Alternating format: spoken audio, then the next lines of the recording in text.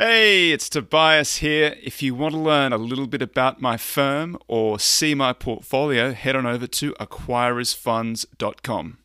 Hi, I'm Tobias Carlisle. This is the Acquirers Podcast. My special guest is Brian Bears of Bears Capital Management. He manages $4.6 billion across a variety of strategies. He's highly qualitative, highly concentrated. We're going to talk about his process right after this. Tobias Carlisle is the founder and principal of Acquirers Funds. For regulatory reasons, he will not discuss any of the Acquirers Funds on this podcast. All opinions expressed by podcast participants are solely their own and do not reflect the opinions of Acquirers Funds or affiliates. For more information, visit acquirersfunds.com.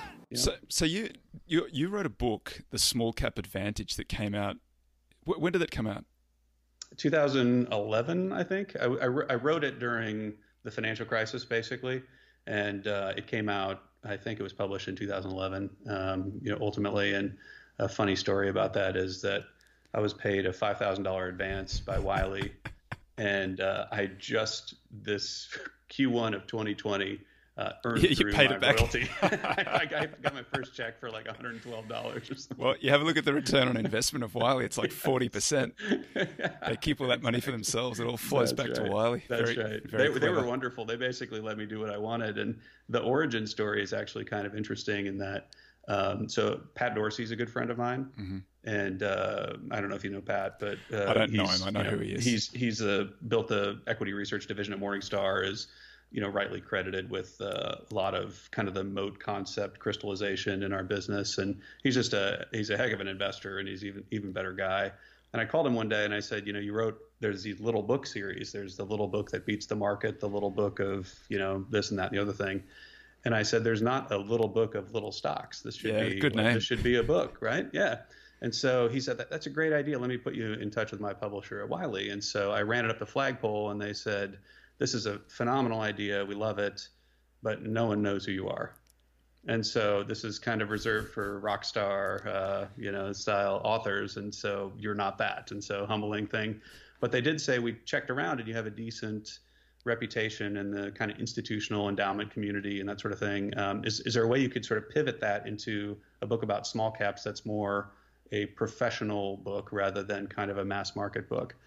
And that kind of got me thinking, okay, yeah, kind of a check the box. I've always wanted to write a book. I felt like I had some things to say, particularly around just kind of how to structure a business, an investment management business. And they let me choose the chapter list and the content. And, other than correcting a few grammatical errors, of which there are plenty, it was the book that I intended to write. And, I'm happy. I read it actually for the first time in about a decade, about a month and a half ago. And I was like, okay, to a large extent, it still holds up after 10 years. It's not, it's not completely topical and relevant today, but it's, there are some concepts in there, I think that were pretty prescient. In particular, one about price to book. So I kind of took issue in a paragraph of the book about the kind of Fama-French three-factor model and how price to book was a contrarian indicator of value for so many years, right? And I was like, people shouldn't be paying attention to price to book. There's just a lot of reasons you shouldn't pay attention to price to book. And just because it works in Fama-French, a three-factor model, doesn't mean it has like underlying validity. And here we are, probably 10 years later from the book, but 15 to 20 years later, it has just stopped working completely. And, my contention was always kind of derived from, I don't know if you've ever read the book Quest for Value by G. Bennett Stewart. I haven't, no.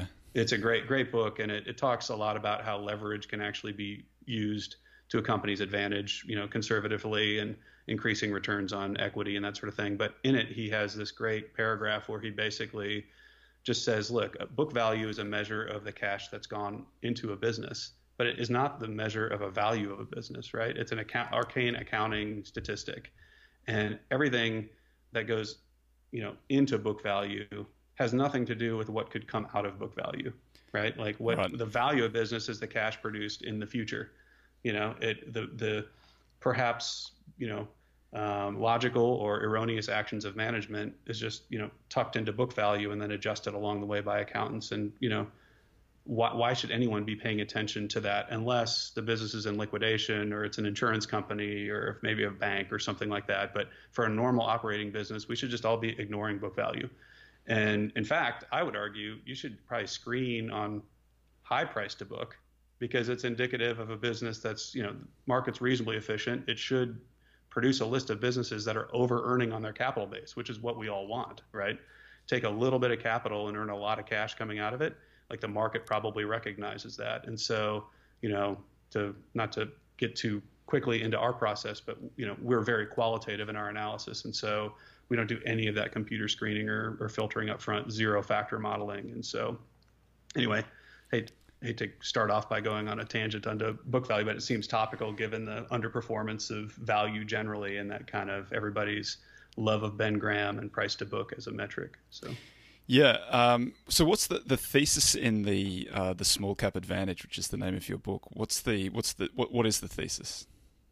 Well, it really is an argument that small caps generally outperform, right? I mean, if you divide the investment universe into deciles, the first decile being the largest cohort of U.S. public companies, the 10th being the smallest, that the 9th and 10th decile typically produce about a 2% advantage over the first and the second decile. So there's an argument in the book to say that, small caps outperform, which isn't, some earth-shattering thesis, right? Everybody kind of knows that. They see an Ibbotson chart on their local stockbroker's, office wall, and they see that, but they don't really understand where that performance comes from. And, there is, an argument to be in small caps generally, but there are also ways that active management can improve on that 2% advantage. And so you sort of logically think that small caps are the place where, stocks go to die, right? I mean, they're leaving the public universe through small cap land. And so if you kind of avoid those, kind of graveyard stocks, you're going to do well. And then if you structure a strategy around not necessarily subjecting yourself to reverse survivorship bias and capturing those that, are successful and leave the universe, that there are easy ways that you should be able to even improve on that 2% advantage. And then there's an argument to say, well, the individual investor has a little bit more parity in that category, with the institutional investor who commits significant time and resources to it because there's not a lot of professional participation, especially in that very bottom rung, because there are structural reasons why people who are successful sort of elevate themselves out of the space through just graduate out. That's right. And there's there are financial incentives to do that, right? I mean, if you build a strategy from scratch, you typically want to make a lot of money. And to make a lot of money, you need asset-based fees. And if you are successful, those asset-based fees increase as you either increase diversity of the portfolio and become more like the index, or you get up into large and mega cap names. And so, there's an argument to be made in the book about, you too can, do this if you, apply your craft and build a process that takes advantage of some of the structural inefficiencies in the space. And then finally, there's some commentary around kind of how to build a professional style investment management business. I think that my story, to the extent that it's interesting to people, really has to do with the fact that I didn't come from a larger firm. I started my company when I was 27 years old out of the spare bedroom of my condo in Austin, Texas. And I think people kind of like that story. It's kind of the, hey, maybe they sort of see themselves in that. Maybe I can do this too. I've read the Buffett letters and I want to be a professional investor, and hey, this guy did it, so maybe I can do it too. And so I didn't sort of peel out of one of the big Midtown Manhattan hedge funds and, have a stable investor base come with me and, have a team. It was literally me and a laptop and some accounting software, and I was off to the races. Now, I did have 3.5 years behind that of working in the industry. And so I had a lot of confidence around my ability to build out the functionality that I needed to service the types of clients that I was going for. But I think there's a little bit of resonance in my history with people that are kind of the wannabe hedge fund crowd or wannabe investment manager crowd. So you launched the firm in 2000, and was your first strategy was a small cap strategy, presumably?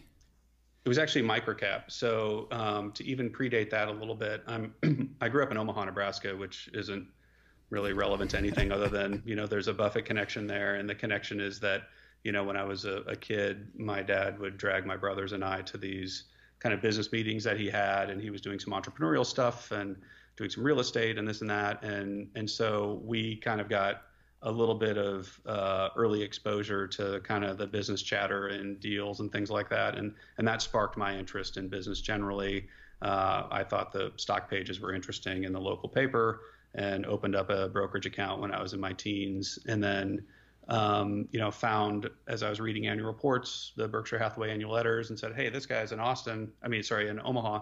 And he wasn't, he was known at the time, but he wasn't the superstar that he is today. And so, I felt like I had really found something, and that discovery piece was kind of exciting to me. And so, so I read everything I could about Buffett, really liked, everything that I'd read, tried to sort of, employ some of those principles in my PA when I was in college. And I made a lot of the early mistakes every investor does early on, and, discovered some things that I thought would work, tried to start to separate skill from luck and understand the game professionally.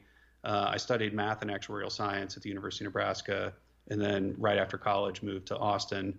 And I started working for a small cap shop in Austin that was exactly the opposite of what we do currently. It was purely quantitative in its investment sourcing and implementation, highly diversified, and it serviced high net worth. It serviced institutional clients through third-party marketers and consultants, and it had a 40-act fund business, so a mutual fund business. So I worked there for 3.5 years, and I got kind of my operational stripes while I was getting my CFA, and started to codify in my brain what I would do as an entrepreneur in the space. And what I recognized was that there were a lot of large institutional allocators that were looking at investment managers, and the landscape was changing. It was moving from this 60-40 stocks bonds kind of implementation to what is now known as the endowment model. And it was kind of popularized by the Yale chief investment officer, David Swensen. And he kind of moved away from 60-40 and said, hey, anywhere I can get equity-like returns with little to no correlation to the U.S. equity market, that's what we want to do. And we are perpetual time horizon, non-taxable, so we have this advantage that we can press.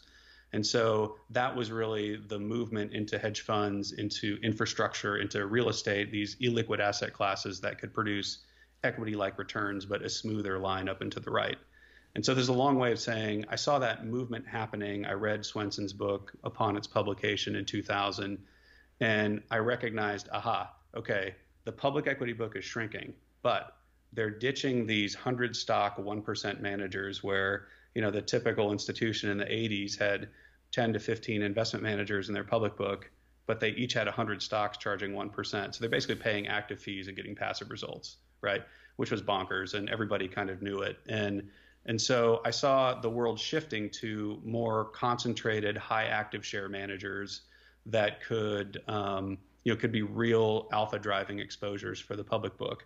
And so despite the fact there were less absolute dollars going to public equity, the large firms were getting fired, and Yale and others were starting to find firms like ours where they were highly concentrated. And so our strategies are 8 to 12 stocks, so very highly concentrated, high active share. But it works in a multi-manager context. If you have a handful of managers like us, you can have a perfectly diversified portfolio if you're the overall tertiary institution, right? But you have a handful of, high conviction, concentrated managers. That's what you want. You want them focused on, just their big swings of the bat that come over the middle of the plate in their process. And so that's what we offer. So when I started the firm in June of 2000, I sort of saw that shift happening and said, there's an opportunity here to start a firm that could actually have a chance at 27 years old with a laptop. I could compete against all these larger firms because they're getting fired and people are looking for these hedge fundy like boutiques in the long only space. And in retrospect, that was the kind of one stroke of architectural genius in my story, was that recognition. And here we are today, 20 years later, and pretty much most large institutional allocators have adopted this endowment model and are looking for concentration in some capacity. And so we're still a lot more concentrated than most. And we started actually in microcap. And so microcap for us, I felt like would be the best chance for us to gain some kind of a variant perception in the names that we were studying, against a lot of these large firms that, had, libraries of research on public companies, because there still exists, and this was 20 years ago, still today, this sort of vacuum of professional participation in microcap. And the reason, especially in concentration, because you can only deploy a little bit of capital in that space before you get too big. So what happens is you start in microcap, you put up some good numbers, and then you end up owning 50 names or 100 names, so you can accommodate a larger fee-paying asset base. Or as we talked about, you graduate up into large cap. And so we've made the accommodation and said we're gonna restrict the amount of money that we take in each of our strategies to stay sized appropriately for the space. So in microcap, we're still 8 to 12 names, and we closed it at 130 million in contributed capital, and we've given money back 4 different times over our history to sort of stay sized in that space. And then for investors that like our process and want to grow with us, we've launched a small cap strategy that is sort of bounded by the Russell 2000. And then finally, we introduced in 2014 a mid-large cap strategy. And so as you might expect, the fees go down as you go up because it's more professional and it's harder, to sort of produce the sort of alpha that everybody wants as you go up the chain. But we still feel like we have, given our qualitative research efforts, a really good case for variant perception across the market cap spectrum. And so, the key to our performance really is the qualitative aspects of the research, which we can obviously talk about, and the extreme concentration. I mean, we'll have, a couple 20% positions, a few in the teens, that's very unusual for an institutional investment manager, because it's really difficult when you're wrong, right? Like you look really stupid for a while. But if you have a good batting average and a good process, that would limit your potential to fall into some of these, landmine names. If you get a 65% batting average with a concentrated portfolio, your disparity between, your performance in the index can be pretty significant. Let's talk a little bit about your process. You say you're qualitative and you don't start with any quantitative screens. So how do you find ideas, and then how do you prove them up? Yeah, this is the tough part. So it really is starting with A and going to Z in the universe of public companies. And so it starts with the capture of the public companies in the market cap segment that we're looking at, and literally starting with ruling out the names that we know are off limits for us. And so those would be, because we have a largely non-taxable foundation endowment client base, or people that are allocators that have this exposure elsewhere, we'll throw out things like REITs, MLPs, stuff like that, because typically our clients are getting that exposure elsewhere. And they have a real estate manager, they'll have, midstream exposure through their oil and gas managers or whatever. And so we'll eliminate some swath of the investable universe through just very rudimentary elimination. We typically don't do a lot of work in banks and thrifts. In the microcap space, when I started, 1 in 6 companies was a regional bank or thrift. Black box businesses, very difficult to get some sort of variant perception. If you do eke out a variant perception and you're really right, maybe you get sort of 12% returns on equity or something like that, which is fine. It's great. We'd all be happy with that. But, I think we could do better than that. And so we've eliminated those. We're just looking at kind of real businesses. And once we get that data set of real businesses, then this is where the meat of our process is. And we have a 10-person research team here in Austin. And, pre-COVID, we're very, very active in travel, on airplanes and in rental cars, and kicking tires and meeting with management teams and trying to figure out, frankly, what an average company looks like from sort of 3 qualitative buckets. The key to our process is evaluation of the management team, the moat or competitive advantage of the business, and then the prospects for future growth. And so those are the qualitative factors that we focus on. And if you think about what we're paid to do, it really is 2 things. It's the discernment between exceptional and average in these 3 qualitative buckets. And it's then selection from our pre-qualified list of exceptional companies, what to put into the portfolio and how much to weight it. So that's kind of the meat of our process. And what we're paid to do. And it takes a lot of work. And one of the benefits of it taking a lot of work is that other people are not really equipped and resourced to do it.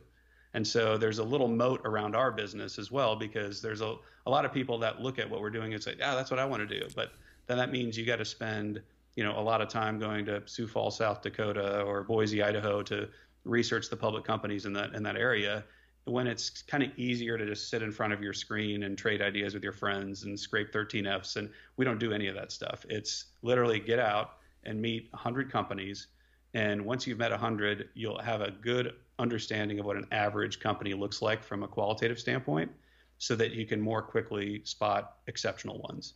It's very much like an institutional allocator would meet managers, right? So, the good allocators that we know are meeting lots and lots of managers, hundreds of managers a year.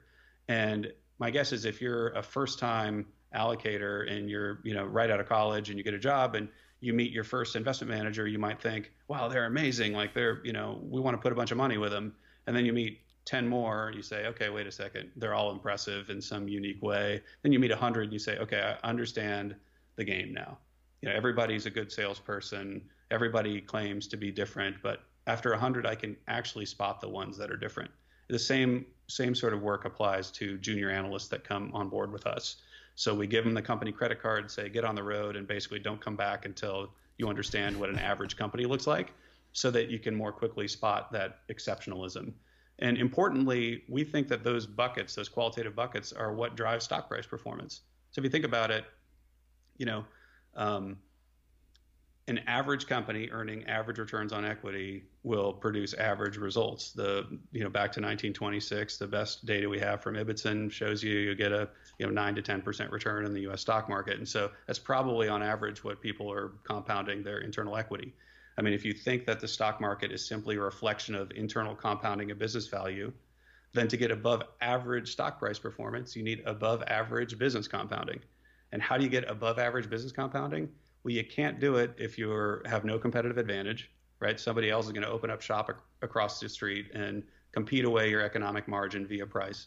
You can't do it if you have poor management that doesn't understand competitive advantage and how to press that advantage and how to reinvest back in the business. And you can't do it if you don't have some long runway for growing that compounding. And so that's why we focus on those qualitative buckets. We're qualitative because the key determinants of value over time are qualitative. And so if we get those qualitative buckets right, we can be a little bit wrong in the price, and with patience, we can still make some money. So that's why we focus our process on those qualitative elements. And it just so happens that it's hard to do. Other people aren't doing the work that we're doing. We've had 20 years to build up this cumulative data set of qualitative characteristics that we think kind of press our advantage. And so, that's kind of the meat of our process. And then if we find something, if you're an analyst with us and you come back to the office and you say, I found this amazing company and here's what they're doing and here's their management team and here's what the prospects look like, then you present it formally to our research team. And we kind of give it the gladiators thumbs up, thumbs down. And if we all sort of say, look, it's the top idea that we've seen recently, we'll add it to what we call our focus list, which is our kind of buy list. And then we'll do valuation work. And so kind of back to your original comment, screeners use valuation as an input to their process, which in my opinion leads them into value traps, right? If you screen on low price to book, low price to earnings, low EV to EBITDA, what you end up with is a bunch of businesses that the market has essentially assigned a low valuation to because they're probably under earning on their capital base and in some kind of economic decline. And in a concentrated portfolio with 10 stocks, you don't want those in your portfolio. You want best businesses run by the best people with long runways for growth. And so, we were into this kind of compounding crowd back 20 years ago, and when it was there were fewer of us. But I think that the database that we built up over 20 years has really led us to just kind of a handful of the most exceptional companies. And so if you look at our 13F and you're like, man, they're owning some companies that are trading at 80 times free cash flow or something like that, that's a little bit, you can misconstrue our kind of valuation discipline because it looks like we own a bunch of expensive names when in fact, You actually have to run the DCF. You have to understand what they're doing, what the tangential growth opportunities are. Maybe there's some M&A component to their recent history or future that may be misunderstood by other market participants. You really need the nuanced understanding of all this stuff. And so when our consultants, institutional allocators look at us, sometimes they kind of eyebrows go up and say, wait a second, like how can I call you a growth manager, a value manager with these metrics? And we say, damn the torpedoes, we're going to buy the best companies we can. And I don't really care how the statistics sort out at the end of the quarter or what it looks like on the account statement. There's a very interesting chart in your brochure where you talk about finding extreme winners. And basically the chart it shows there's a rump of companies that sort of fall below the average or near the average, and then there's this very long right tail of extreme winners. So how do you go about finding extreme winners? What's the differentiator of those companies? Yeah, it's great. You're referring to a histogram in our company presentation that basically shows that most companies underperform the average, and it's really the performance of the index is driven by a handful of fat right tail businesses. It's about 7% of stocks that actually power the returns of the index. And those we dub as extreme winners, which are essentially the long-term compounders that you would, probably think of as you kind of run this analogy in your head. But, you have Starbucks and Microsoft and, Home Depot and these that have, compounded at exceptional rates for extremely long time. Those are the names that power the returns of the index. Those are what we're trying to isolate through the qualitative work that we do. It's like, what's the future extreme winner look like? And, as I referred to before, the characteristics of those names are typically that they have some unique competitive positioning. They have some dynamic at the management level where they're extremely good operators. Maybe there's a founder owner operator dynamic. Maybe there's unusual pathways for reinvestment back into the business. Or maybe there's just some unbelievable runway for growth where they're the, sort of first wave mover in that, sort of growth dynamic. And so we're just trying to isolate those characteristics.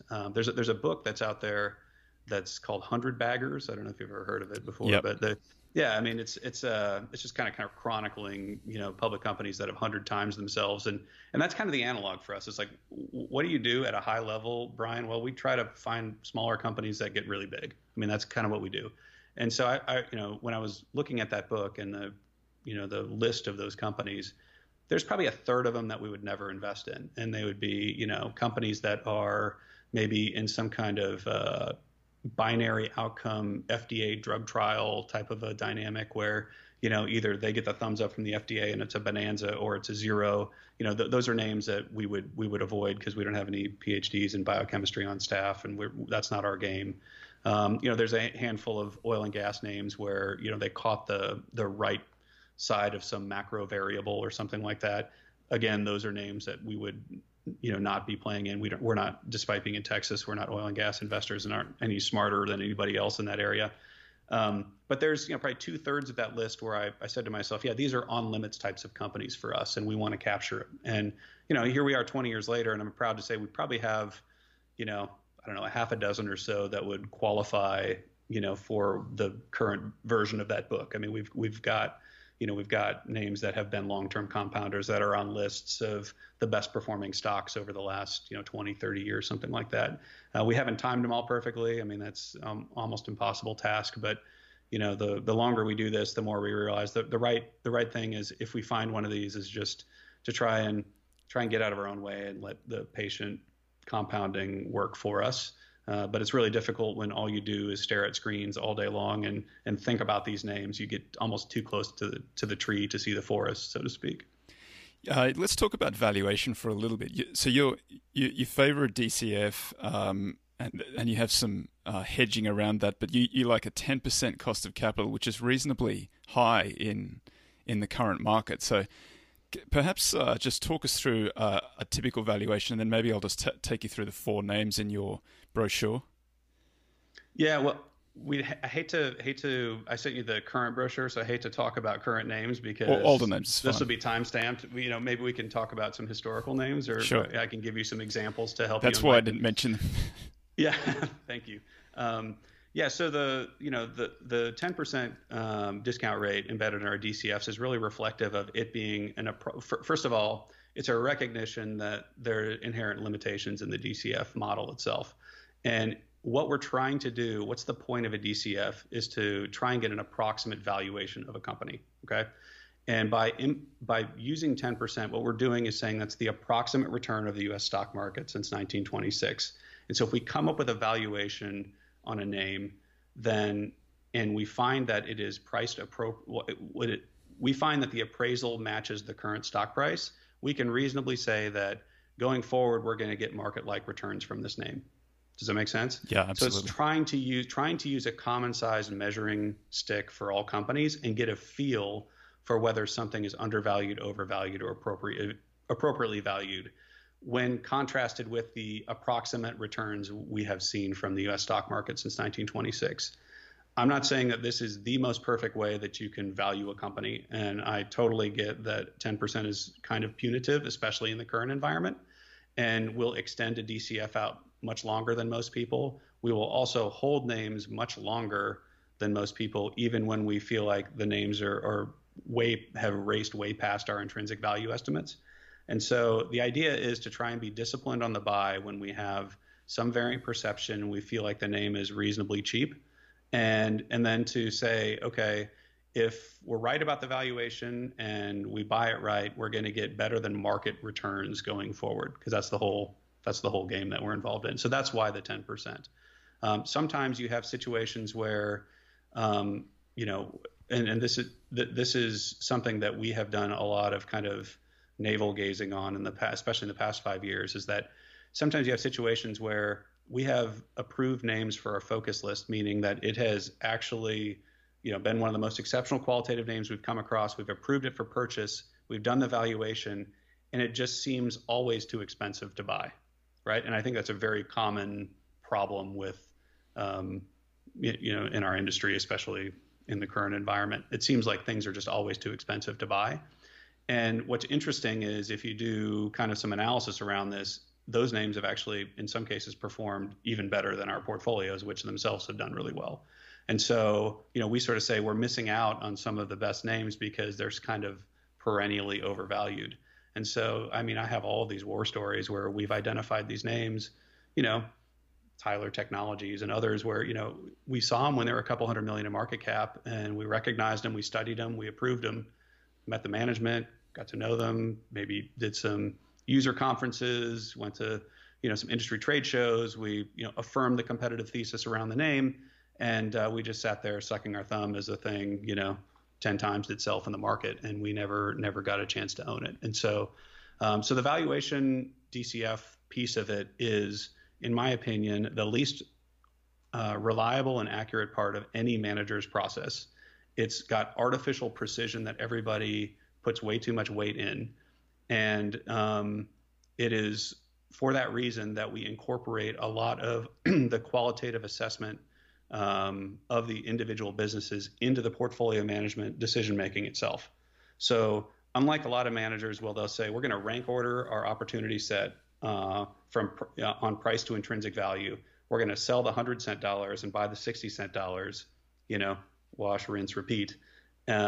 We don't do that. Despite my math background, it's very seductive to have a robust process like that. Your institutional clients love to hear that stuff because it makes them feel comfortable that you're not going rogue in any way, that there's a real structure and a process around it. But the sausage is made a little bit more. It's messier. It's a softer process than that. It is, company X at 80 cents on the dollar may be a better bet than company Y at 70 cents on the dollar, because you have a higher qualitative conviction in the management, in the future growth of the business, or the moat around the business.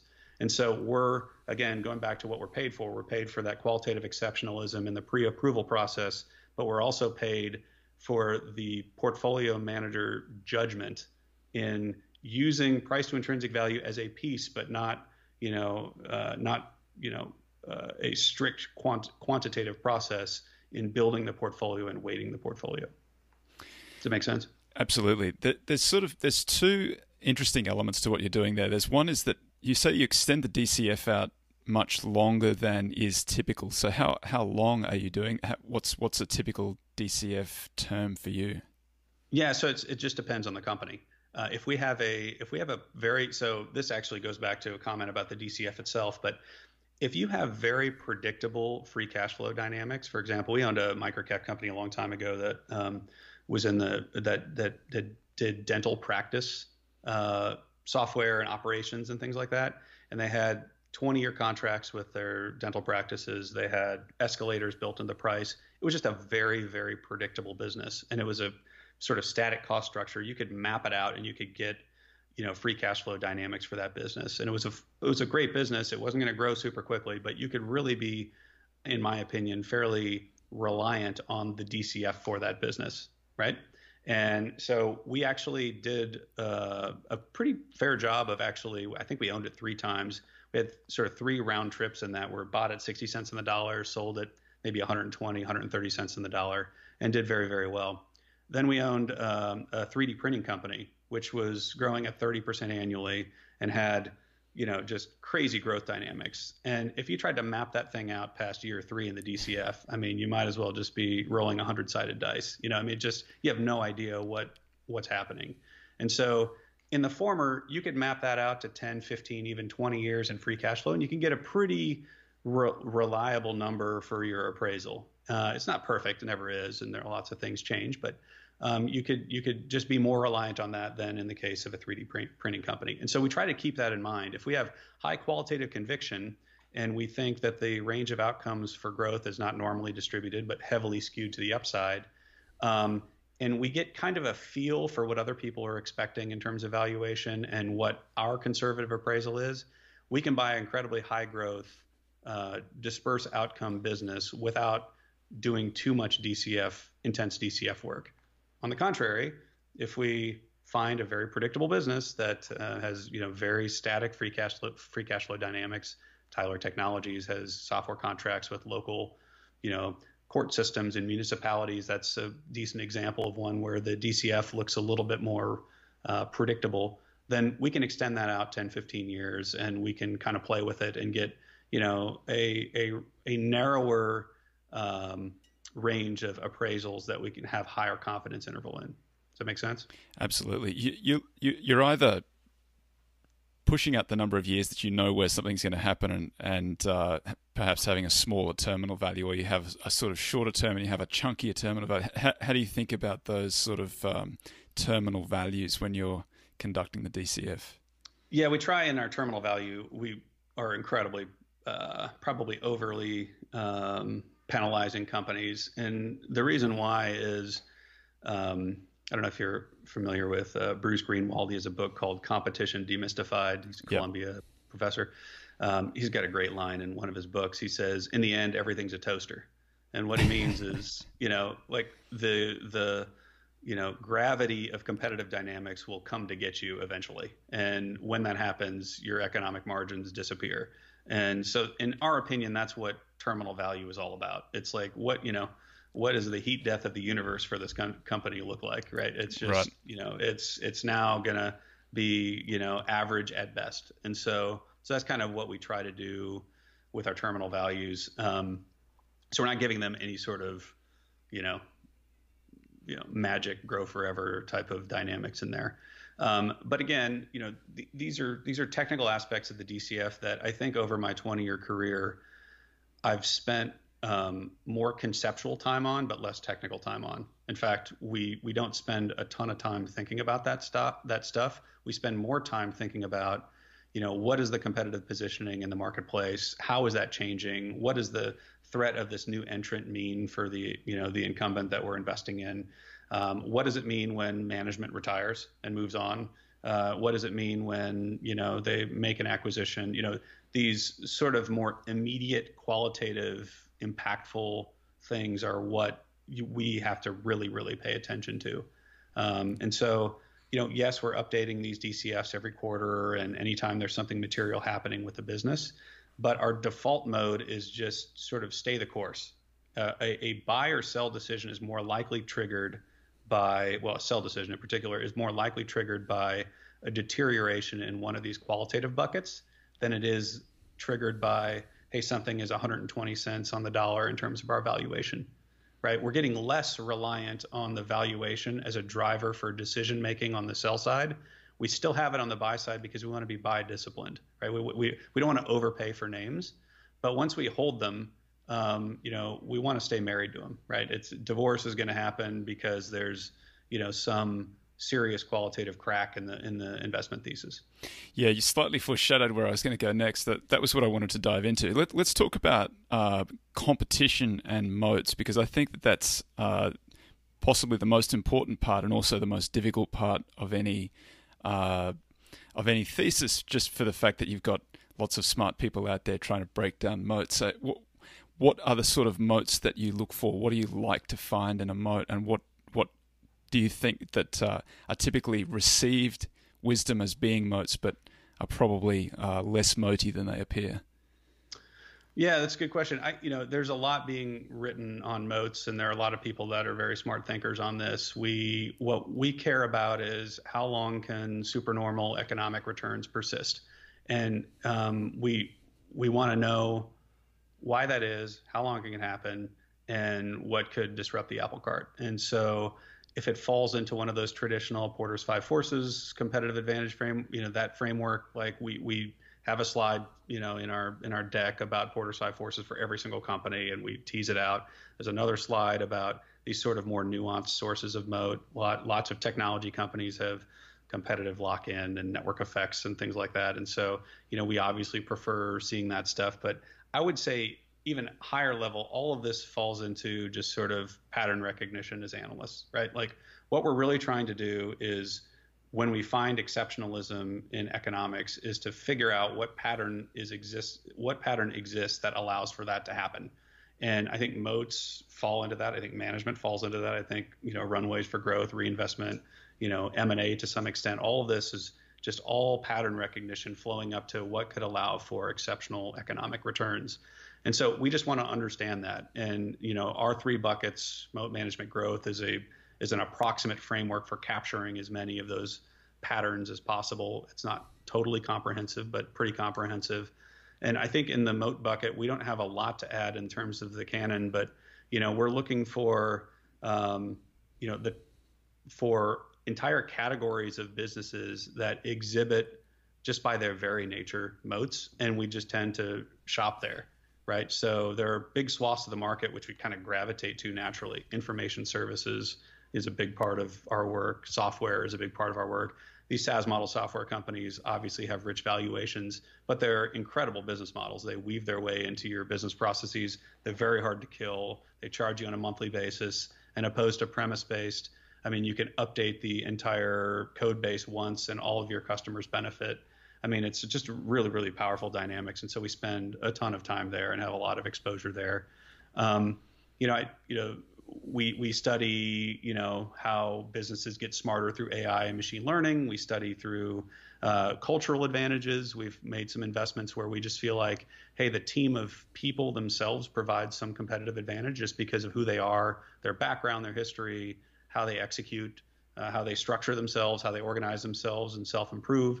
There are lots and lots of models here that I think have probably been covered by others, as comprehensively as we do. So I don't think we have a lot to add to the canon there. I think where we shine is just in the actual boots on the ground reps of actually seeing everything and illuminating what's actually happening with these companies and how that could be misunderstood by the market or overlooked. And so, just to say Visa and MasterCard have a great moat, that's, of course, that's obvious to everybody and that sort of thing. But to say that there's a true network effect there, you have to really study that and get a more nuanced understanding of that and say, okay, how could they prevent the rise of, Venmo and Cash App and some of these other things? And could they, really, are the castle walls high enough, and for how long can this persist and stuff like that? And so we don't own either of those two companies, but that's where we spend a lot of time. So I wouldn't say that I'll be writing a book on moats anytime soon. I'll leave that for Pat Dorsey, but I think he's as good as anybody about thinking about that stuff. I think we're really good at that, but that's just one small part of our overall architecture. So, what about in terms of negatives, things that many folks sort of believe are moats, but you guys have a different view? Yeah, that's a good question. Where do you feel like you can be tricked? I think we have been tricked before on the cultural moat. I think that there's some legitimacy to that, and we've seen it. Certainly, we've seen it. But there are a phenomenal cultural advantage with a good business system and good people running it, running up against an average or highly competitive business. That's a tough thing to overcome. So I'd say, like, if we're ranking what we prefer in moat management growth, we probably would prefer, if the sliders kind of go from 0 to 10 on each of those, we'd probably prefer a 10 out of 10 on the moat rather than the management, just because it's hard for an average management to overcome or a great management to overcome no moat than vice versa. Then again, it happens all the time. We give the example a lot. Obviously, Berkshire Hathaway is a great example. Commodity and insurance and textile business, with great management has turned into a behemoth, right? We had a lot of success owning a company called Middleby Corporation, which is a commercial cooking equipment company. But it was run by, I would say, a 10 out of 10 manager for better part of 2 decades, who's probably the best manager that we'd ever come across. If we ever had to write the next Outsiders book with blanking on the name, even though I know him. But anyway, if we had to write chapter 1 of the next Outsiders book, we'd probably put Salim Basul of Middleby as chapter 1. He was just phenomenal. He had the full talent stack. That's one thing that we talk about a lot too, is there's just this stack of talents and characteristics that a great manager needs to have. And there's no hard and fast list, but I mean, you need to be, a great salesperson, right? I mean, a great CEO can materialize business out of thin air. You need to be a great capital allocator. You need to be, a great strategic operator. You need to have a good pulse on the competitive dynamics of your industry and your business. You just need to have all these characteristics. And Salim was one of those people that was just lights out in just about every category. So, what about red flags for management? Is there anything that you always get? There's potential to be burned there, whether it be sort of incentives or alignment or pay or however you want to characterize it. Yeah, there's a few patterns that we prefer to see. The first would be owner-operator dynamic, which is, we want the manager or managers to have significant stock holdings and, prefer to think of it as their business and that they are doing they're doing the best decisions for their stock holdings that they can. And us as outside passive minority shareholders kind of are along for the ride. That's the best dynamic that we can come up with, I think.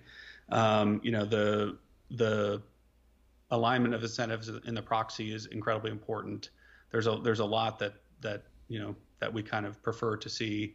I would say that even with the owner-operator dynamic, there's always the chance that ego and ambition express themselves in a bad acquisition or something that could be ruinous to outside shareholders.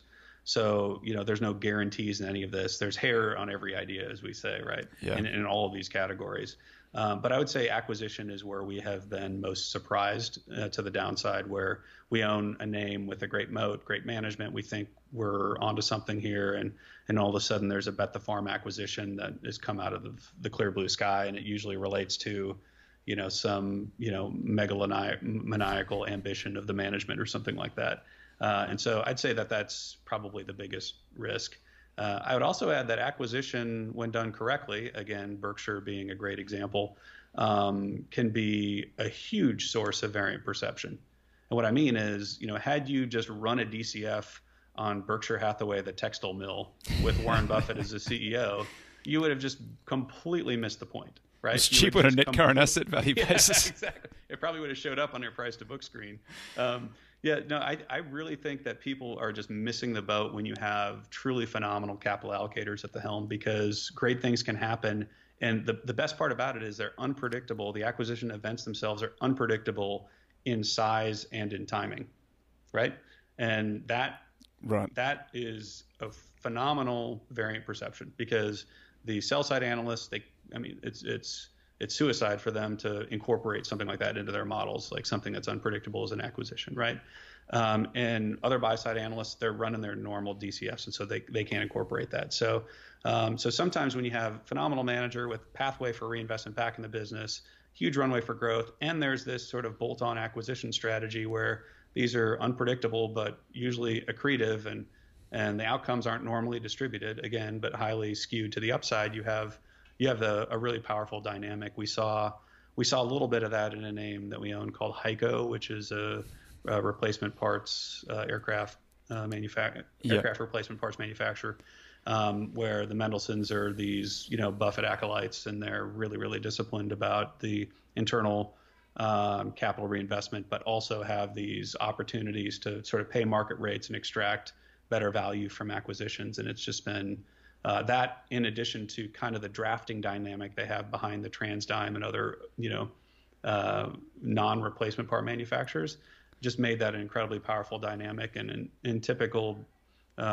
fashion for our firm, we didn't capture all of the upside of Heiko, but we got some of that great compounding, which is enough to be really accretive to our performance. But that was a big win for us, but I think illustrated a lot of these patterns that we were talking about. I think if I looked at several of your names, and they are prima facie or optically expensive, which implies that you have high expectations for their future growth, and so the reinvestment runway is perhaps, if not the most important, a very, very important part of the process. So how do you think about that? How do you get comfortable that they can in fact execute on the pathway that you see? Yeah, so I think so there are no guarantees, obviously, but the question is a lot of the what ifs, right? I mean, I think value investors get rightly so very downside focused, right? That is what could go wrong with this name, and we're very much like that. What could go wrong with these names, and what could happen? Very few investors, especially in the value crowd, think what could go right if they execute as planned, and what is the potential for them to execute, and do we have enough faith in those three qualitative buckets for them to execute? And the answer in many of the names in our portfolio is they could be multiples of their current size. And again, back to that 30,000 foot view of our business, we're trying to find small companies that can get really big. I mean, pretty much without exception, across all of our portfolios, each of the names has the potential to be multiples of its current size, right? And if we have a 65% batting average and we get a couple of those right, I mean, we're going to have a really, really good performance, right? And so that's the architecture. It's it's not VC. But you think about it, like especially in micro cap, small cap, and to some extent mid large, you take 10 swings of the bat, and hopefully you don't have any zeros. You have some that just kind of chug along, and some don't execute, and you try and reallocate capital where you can, but some execute and crush it. And you have a name that goes from 8-10% of the portfolio to 20-30% of the portfolio. You recycle that capital back into other opportunities to the extent that your strategy is sized appropriately for the space, and any excess capital you just redeem back to your investors, right? It's kind of a VC model in that regard. But yeah, I mean, we have as much qualitative confidence as we can get by meeting the management, market participants, user conferences, trade shows, all of this qualitative work to say, this company is uniquely competitively positioned, and we think that position will either strengthen over time or at least stay the same. And for some very long time, they should enjoy supernormal returns. And what does that look like if that happens, right? And now we're not betting, 100 cents on the dollar that happens. We're trying to bet 60 cents on the dollar that happens, so we can be a little bit wrong, in the price and still make a lot of money. And of the 10 names, if one or two of them work out, like it's gonna work out really, really well for us. So it's an absolutely fascinating insight into your process, Brian. I appreciate it. If folks want to follow along with what you're doing, how do they go about doing that? We keep a pretty intentionally low profile, and part of that is because we're institutionally focused, and so we do get a lot of calls. Hey, will you invest my $20,000 retirement account or whatever? And that we don't have any vehicles for that. We're institutionally focused. The minimum account size for our small and mid-large strategies are in the millions, and that's intentional. We want to have a unique part of our business is that we don't have any institutional salespeople. We don't have any marketing people. It's just 10 researchers and 3 operations people. And we manage $4.6 billion in assets, and it's very, very large single accounts that we manage. And that's intentional. We want to give our large clients as much time and with us as they feel like they deserve, and they do deserve. And we want to have meaningful relationships from our standpoint. And so we're trying to continue to build our strategies with those types of relationships. So unfortunately, we don't have a way or a vehicle of servicing individual clients. And so we try to sort of keep those inquiries at bay. But those institutions that do know about us know how to find us. Pop on the website or shoot us an email or something like that. But no Twitter accounts, no social media presence, nothing like that. We kind of intentionally keep a low profile and try. There's a small cadre of potential investors that we have that we try to focus on, and they kind of know how to find us. So. Well, here's where you pitch your book, and you earn the next $5,000 over the next 9 years. Get another $120 check from my royalties. Yeah, that's it. So. What's the book is The Small Cap Advantage through Wiley, presumably available in all good bookstores. Amazon. Kindle is probably what everybody does. Yeah, I think it's 2 cents for me every single time you do it. But yeah, no, I appreciate the opportunity to chat, and I really love what you're doing. It does feel, as we said at the outset, like I think when I was one of the reasons I said my story I think resonates is that there are a lot of people in the business that are kind of wondering what it's like to be an investment manager, how to start up, that sort of thing. And I really wish I had a resource like your podcast and these videos to feel like I was a part of a community that, that had some social proof out there that I could do this. And I think that the road is very difficult for people to get from 0 to 1 in this business, but it's possible. And I think that my story, definitely illustrates that. So, appreciate what you do too. I couldn't agree more, Brian. Thank you very much for your time. Yeah, appreciate it.